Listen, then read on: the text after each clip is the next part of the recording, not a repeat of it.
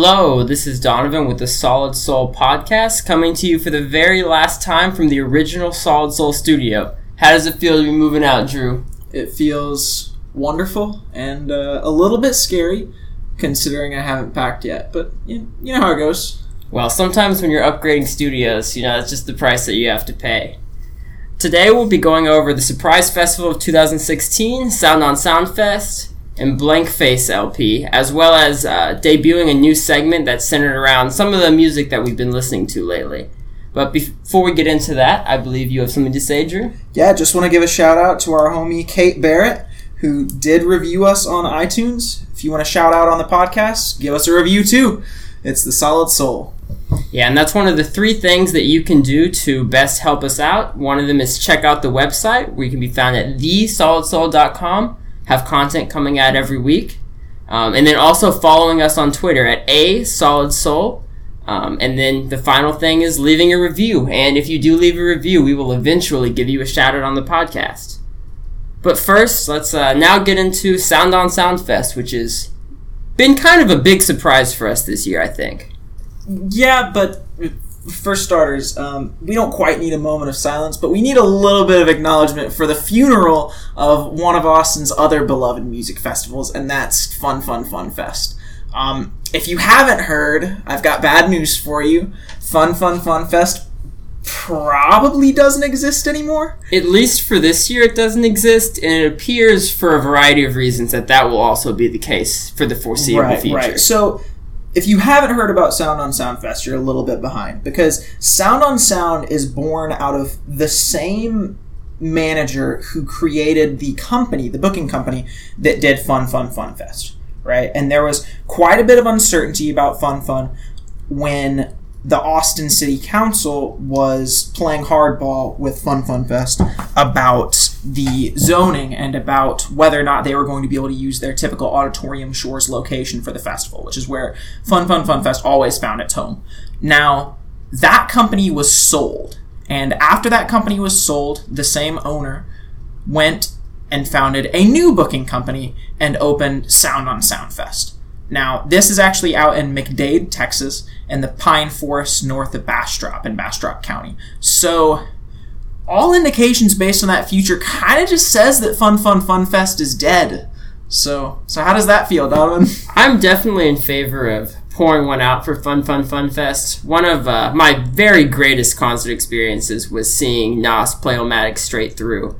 And just the idea that festival that has, led to that experience, and a lot like it. I mean, they've done a lot of interesting things like that in the past. Right. It's just, it's a really big deal. Yeah, and I know a lot of other people who, more than anything, Fun Fest seemed like a cultural installment here in Austin in the same way that other music festivals are. Now, it really does capture the urban feel of Austin as a music capital, which is really, really important for the entire persona there. Now, there are some benefits to moving out into the Bastrop County area, which we're going to get to later. But as far as Fun Fest, it's definitely sad to see it go, even if we've got a pretty killer lineup for Sound on Sound. Yeah, I would say that's the end of us raining on the parade here, because this lineup and location should be awesome and a really great replacement, honestly, for the festival. So let's start by going over just some of the basics of what the festival is. So, like Drew said, it's in McDade, Texas, which is near Bastrop, about a half an hour or so outside of Austin. Right. The traffic reports that Sound on Sound is putting out says it's about 35 miles out. Now, that's probably 30 minutes, but, that depends on how much you want to speed there, too. I would say on festival day, if you were driving, you should probably give it about an hour. But they're going to be doing a lot of busing as well, which would be another way a lot of people can get from Austin to the festival. Part of it is that they're talking about mass transportation and having some shuttles that run out there. The other part of it is that they're actually offering camping, which is something that hasn't really been offered in the Austin music scene for major festivals. And, this isn't quite a top-tier festival by any means, but this is a very high-profile festival for what you'd expect for somebody's first year. Really impressive stuff. Yeah, and it's going to happen on November 4th, 5th, and 6th, so the usual Friday, Saturday, and Sunday. And I think anyone who's been to the Austin City Limits Music Festival will notice something very interesting about those days.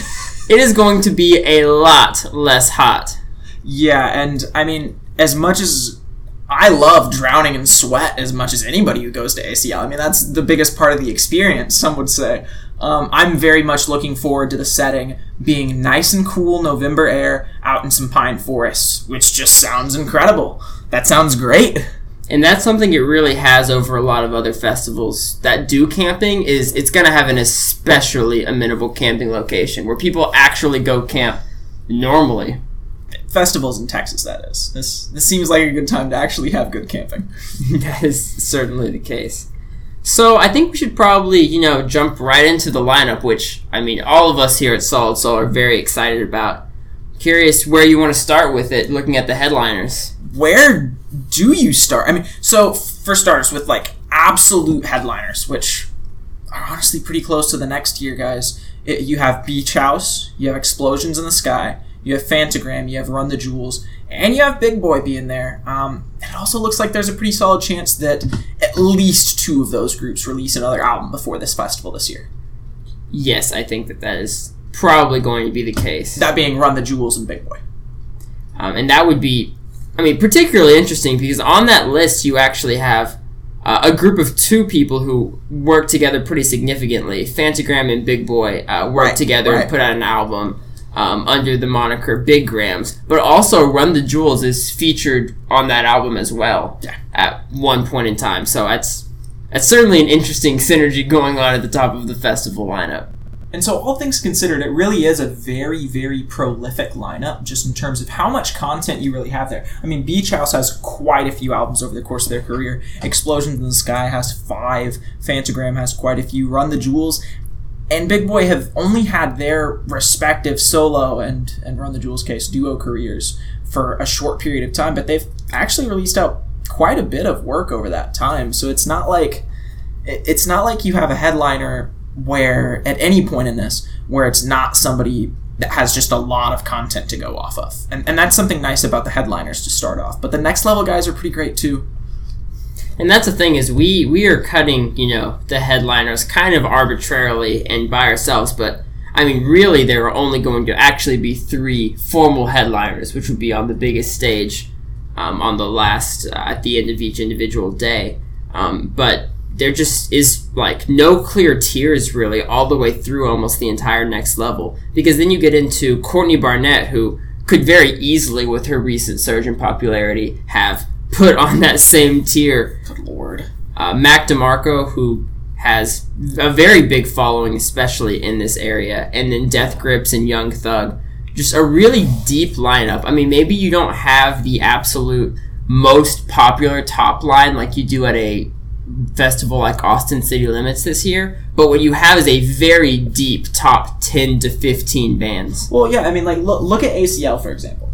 ACL has Kendrick. ACL has Radiohead. ACL has LCD Sound System. Each of those 3 artists is far better than any headliner on this list, just in terms of their popularity and acclaim. But this lineup is a lot more deep than the ACL lineup. It just is. It's more evenly distributed. That is the biggest takeaway for me, is that it's almost like it sniped that from ACL, because historically ACL is a very deep lineup. And this year that wasn't the case. It was much more top heavy than any ACL lineup since I've been closely paying attention to the festival.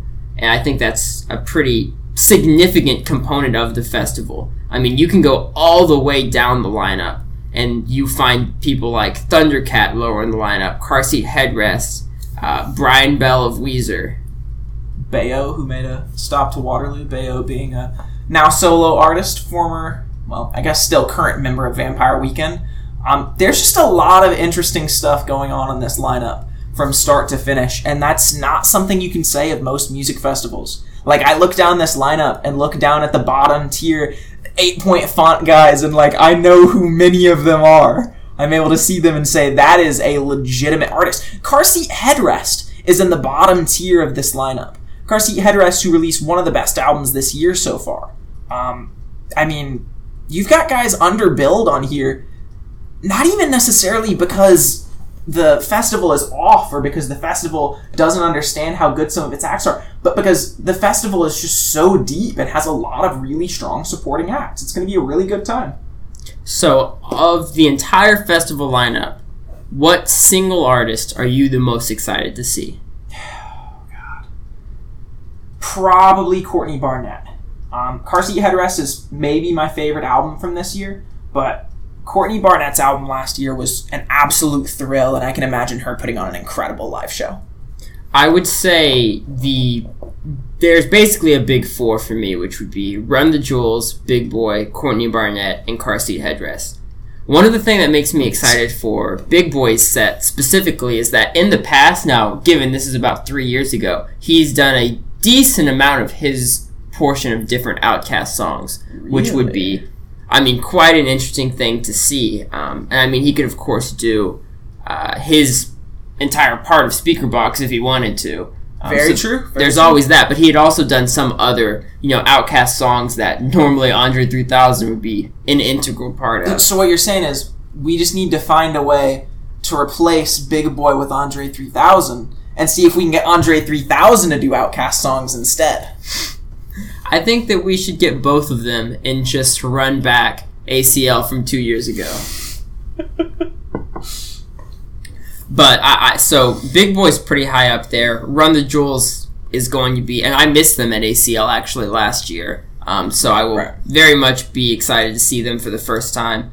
And then Courtney Barnett and Car Seat Headrest just play types of music that I feel like in very different ways will fit to a concert setting extraordinarily well. Absolutely. They both are going to fill up the space. So if you are up front for them, I think that you will get quite a performance. But also, if you're in the back for them, I think you'll have a different experience. But very much, they are the kind of acts that can do both of those things. And if you're in the middle, who knows?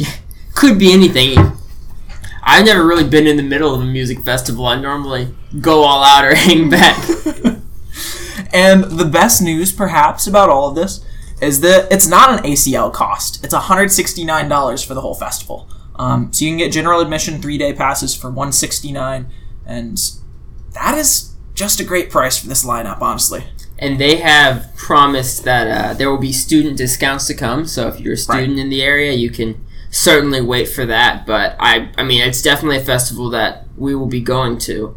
And today, actually, they released the day-by-day lineup, so we can, look at that and you can see if you want to buy a one-day pass what, day would be the best for you. And there's definitely some pretty stacked days. In particular, I think the first day is a pretty interesting one. I think day one's interesting because you have Phantogram and Run the Jewels going, and then you have Descendants and Guided by Voices. I'd also like to see Thundercat. Thundercat's one of the sleepers on this list, and he's going on Friday. But for me, actually, I'm much, much more excited on Sunday, but also a little bit disappointed that I can't see everybody. I'm going to be sad that I can't see Explosions in the Sky, Courtney Barnett, Death Grips, and Young Thug all on the same day. You can't do it, and I wish I could. Yeah, they will definitely be going at the same time. You can't win! Because the way that Sound on Sound has announced today that they're going to set up is they will have 3 different music stages. So we can't be sure exactly how many of them will have an actual headliner, but I would guess 2 probably. Presumably 2. That's pretty customary. So on Friday you would have Phantogram and Run the Jewels as the 2 headliners, Saturday Beach House and Purity Ring, and Sunday Explosions in the Sky and Courtney Barnett. As far as headliners, I would say clearly Sunday would be the one to be the most excited about. But the problem is you can't go to both. But who's the opening act on Sunday? What, does Death Grips open for Courtney Barnett?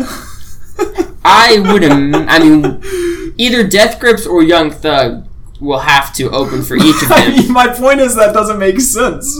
It is actually a pretty strange pairing when you look at it. It is certainly not, the way that a lot of music festivals would set up these things. For all we know, they're going to split it up among 3 stages, though. So, who really knows for sure? Yeah, no, I think that there's...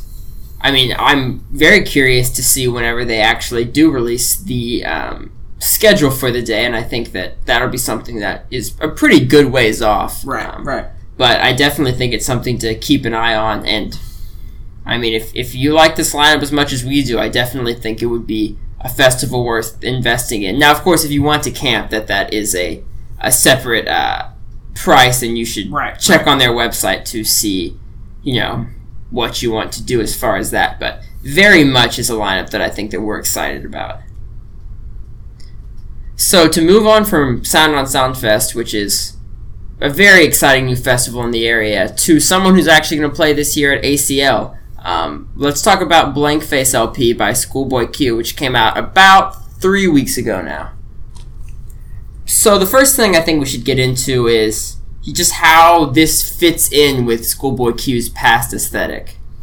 I feel like it makes a lot of sense in terms of this album particularly, in terms of what Schoolboy Q has led most of his career as. Whenever I hear a new Schoolboy Q song, every time I hear a new Schoolboy Q song released, it always sounds like he's just specifically making this song to just ride out to in your car, that's just going to meander along for a long highway drive. You might fall asleep to it. Who knows? Not in a bad way, but just in a very casual style that flows very, very smoothly. He has a very smooth style, and that's how he's done his entire career. And that is exactly how Blank Face feels to me. Yeah, you're definitely driving with the top down. Oh, absolutely. Letting the people hear. No, I think that's very true. And, I mean, it's interesting that it is both that kind of music, but also, I mean, it is... Cluttered isn't the right word. It's very textural. Like, it is very textural beats. All Schoolboy Q's discography does. It's almost kind of like grungy as well. I mean, there's a dark element to it that you don't always see. Like, if you listen to, and this would be a really interesting pairing, actually, to listen to back to back. If you were to listen to Chance's album and then this one in a row, I mean, you couldn't really juxtapose two good albums from this year any more than those two. Right. Well, and something interesting about Schoolboy Q as far as this goes is that he still has the acclaim and still has the popularity to get big-time features. Like, if you remember Collard Greens with Kendrick's verse on Collard Greens, which, for starters, is excellent because it's Kendrick, just stands out from the entire Schoolboy Q aesthetic. So much that his buddy Kendrick isn't even on this album at all. Which is interesting. It's very interesting because they're very, very close and both from Compton and have very, very related careers at this point. However, on Schoolboy Q's newest album, Blank Face, he still has big-time features. You get certainly an interesting Kanye verse, which also contrasts everything on the album. It's just, he very much has his own very, very casual style that is very, very much smooth and doesn't specifically emphasize a lot of things. It really doesn't. It is just a very consistent style, which in some ways I wish that there was more dynamism with it, but a lot of times there isn't. And a lot of times it's just very, very consistent from song to song, and the beats are excellent. The beats on this album are just really, really good. Well, and I think that's where he improved the most from Oxymoron to Blank Face LP, is that I think that the beats are uniformly better. Well, right, because he's the same artist, and the aesthetic still makes sense.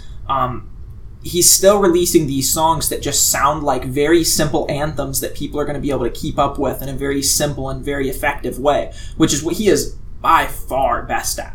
But the beats are just really, really good, which is a really good time. And that's definitely true. And I think that one thing that's important to talk about is how, I mean, he is getting a little bit more sophisticated over time, and I think the best example of that is something that I actually wrote about this week, which is the song Groovy Tony / Eddie Kane, which is split into two parts. I mostly on this song just want to talk about the Jadakiss verse, which is one of the funnier verses of the entire year, and it very much feels intentional, but it's very difficult to be sure. I mean, what else can we say? I mean, he's getting high watching NBA League Pass. There's that, which is one of the highlights. There is the part of it where he says that he is, and topically with NBA League Pass, running a 3-man weave with the Lord and the Devil. And I guess it kind of makes sense that, old-timey people like the Lord and the Devil might, run an offense with Princeton concepts, but... I mean, but... Sure, it's a hilarious verse. But... does it not feel weird at all to you that on such a serious song you have this verse? And I mean, it's just such an enigma of an album in the same way that Q really is an enigma of a rapper. If you haven't watched any Schoolboy Q interviews, stop listening to this podcast now and go listen to some. Because these interviews really show how much of an interesting guy Schoolboy Q is, and just generally some of his more interesting views that really do show throughout his music too. I think that's definitely true. He's an extraordinarily interesting person, and I feel like he's someone who is going to continue to make music at least this level. And I think that that's something that's certainly interesting to talk about, is how does he take the next step from where he is now? It feels like it could be a dead end. Honestly, I'm a little sad to say this, but it does feel a bit like a plateau to me for Schoolboy Q, because the thing is, he's spent his entire career being this consistent and largely focusing on this aesthetic, which is very good, but I don't feel like he's one of the most incredible rappers in the game.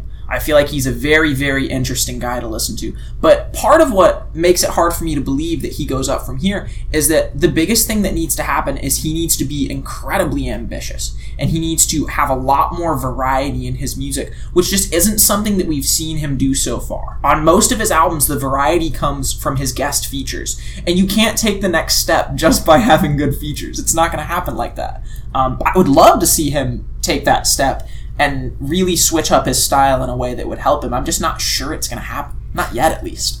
Yeah, and don't get us wrong. Like, if he kept making albums this good, like, that's better than the vast majority of artists in the world can manage. It would be great. This is a great album. However, there's certainly room for different sonic qualities to be present on these albums, and I think that that's something that there is a real chance that we might actually hear at some point. I mean, he has said in interviews recently that he wants to make a pop album. Now, to him, a pop album means making more songs like Collard Greens, which might not be exactly what your average crazy in love Beyonce fans might think of as a pop song. I think he's just going to start doing Taylor Swift covers.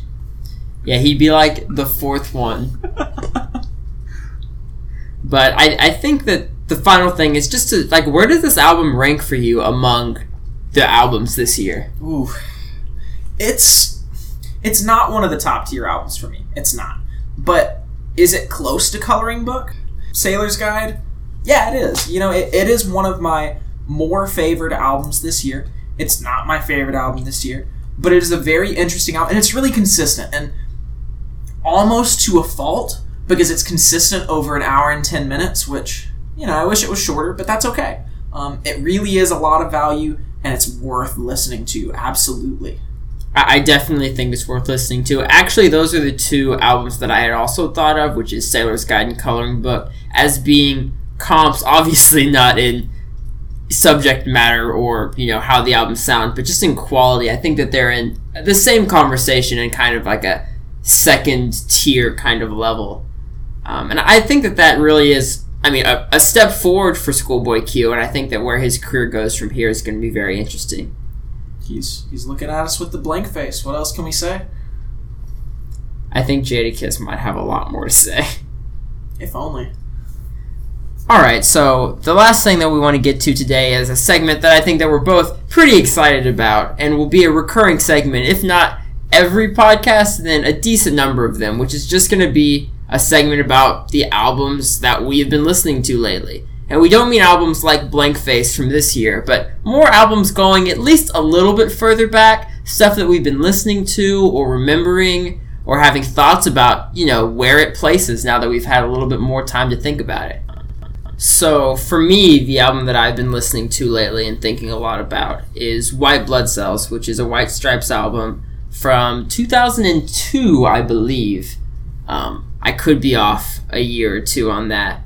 And so first I want to just talk about, you know, some of the high points of it for me. And to me, the best song on the album is going to be this song that most people tell you is the best song probably, and the one that really put them on the map, which is Fell in Love with a Girl.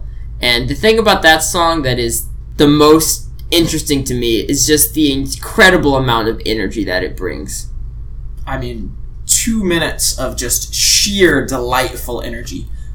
It's really incredible that a band, and it doesn't surprise me that much coming from Jack White and the White Stripes, but it's incredible that a band is able to fit that much energy and that much music into just 2 minutes. It's so short, and it is so worth your time. It is great, great stuff. It really is one of the more interesting straight-up rock songs we've heard this century. There aren't a lot of songs that go about it in the way that it does.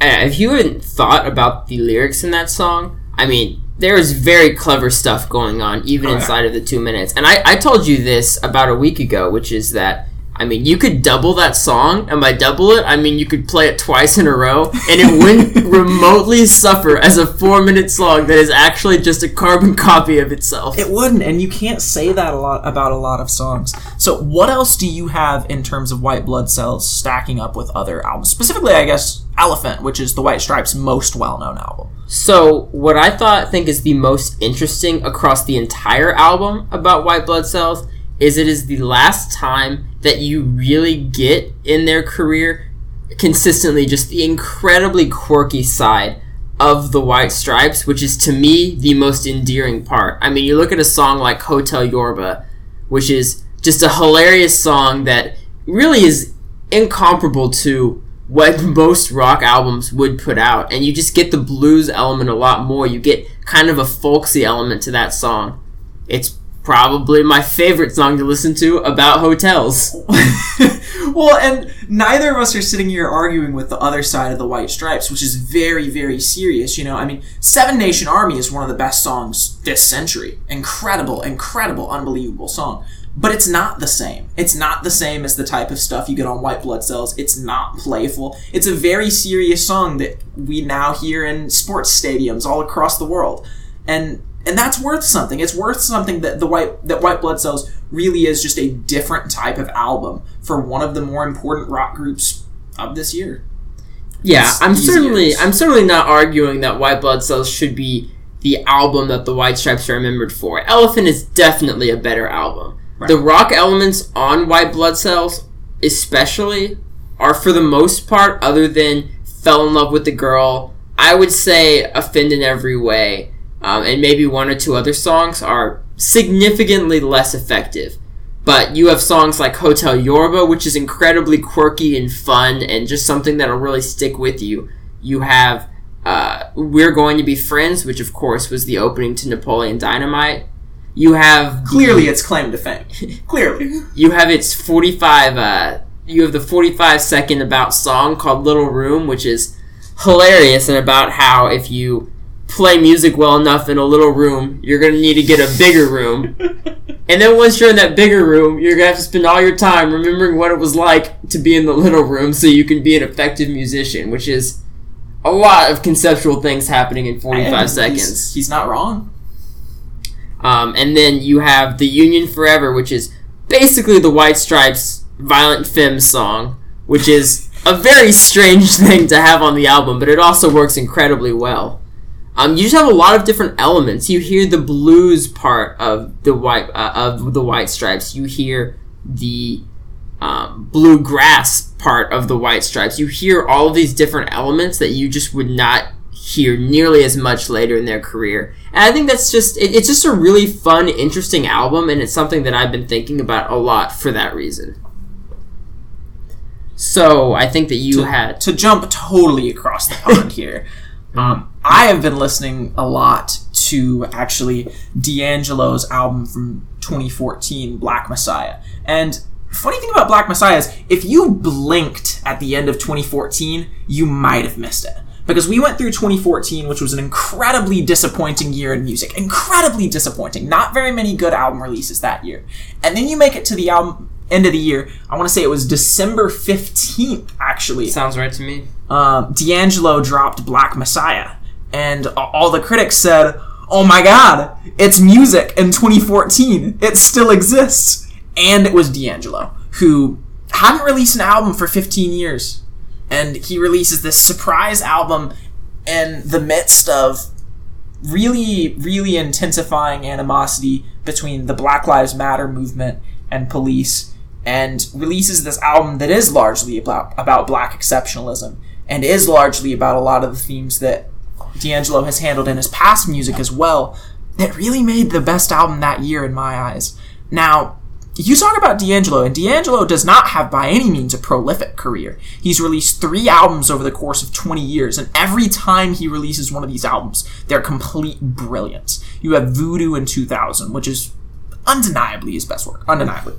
And then you have Brown Sugar in 94, which is really, really great stuff, but at the same time, Black Messiah, revisiting it, is my second favorite D'Angelo album. And that got me thinking, you really don't have a lot of artists with a second best album as good as Black Messiah. Before we get into that, there's one thing about the release of it I want to say, which is that because he's not been very prolific throughout his career, there's a lot of people who would really love him that don't necessarily know a lot about him. Oh, absolutely. But there is also a significant segment of people for whom, because it was announced 3 days before December 15th that the album would come out, and all that he released with that was the album name, so Black Messiah. And there was an entire segment of the internet that actually completely shut down for 3 days in anticipation. And just how much he means to a certain group of people, many of whom are actually music writers or pop culture writers, is really significant. And I think that it would be great if everyone revisited Black Messiah or visited it for the first time so they could get to know him better. Well, and especially in this current climate with the way that 2016 has gone in terms of black music and in terms of just generally how black culture is reflected in terms of violence with police this year, Black Messiah is an album that absolutely has to be revisited. And it's worth remembering that D'Angelo is an artist who's released maybe 40 to 50 studio songs on albums throughout his career. And he's also just one of the most respected artists in the music community. One of my absolute favorite artists of all time, hands down. So, as Drew was previously referring to, we had a pretty significant conversation earlier this week among the Solid Soul staff about what artists have a second album that is as good or better than Black Messiah. We had to limit it to the 2000s because these kind of things tend to get out of control. However, the list is just not very long. Well, and that's the thing that's interesting about D'Angelo specifically and about this type of discussion in general is it's really interesting to hone in on the best artists of a generation by talking about how good their second best album is. Because there are a lot of artists with an incredible best album. Somebody's best album can be really, really good and then not have a good second best album. And we really struggled to come up with 10 names that had a second best album as good as Black Messiah, which really is a testament to how good it is. I think we came up with 7 that we could agree on. Right. As a group. I mean, what? You've got the Kanye's, the Radioheads, the Arcade Fires, Kendrick, certainly. You know, you've got guys, but you don't have a lot. Not by any means. And I don't think that there is many artists with just a bigger impact between the amount of work that they've released, just ratio of the amount of work they've released and the actual impact they have had on just high-level listening of music. Right, and it's also just important to recognize that if you are a fan of just black music in general, if you're a fan of soul music from way back when, if you're a fan of R&B, if you're a fan of funk, D'Angelo borrows from those better than actually any contemporary artist I've ever listened to. He just does such an incredible job of paying homage to the best black artists of his generation, which he and Questlove, who's a longtime collaborator, actually refer to as Yodas.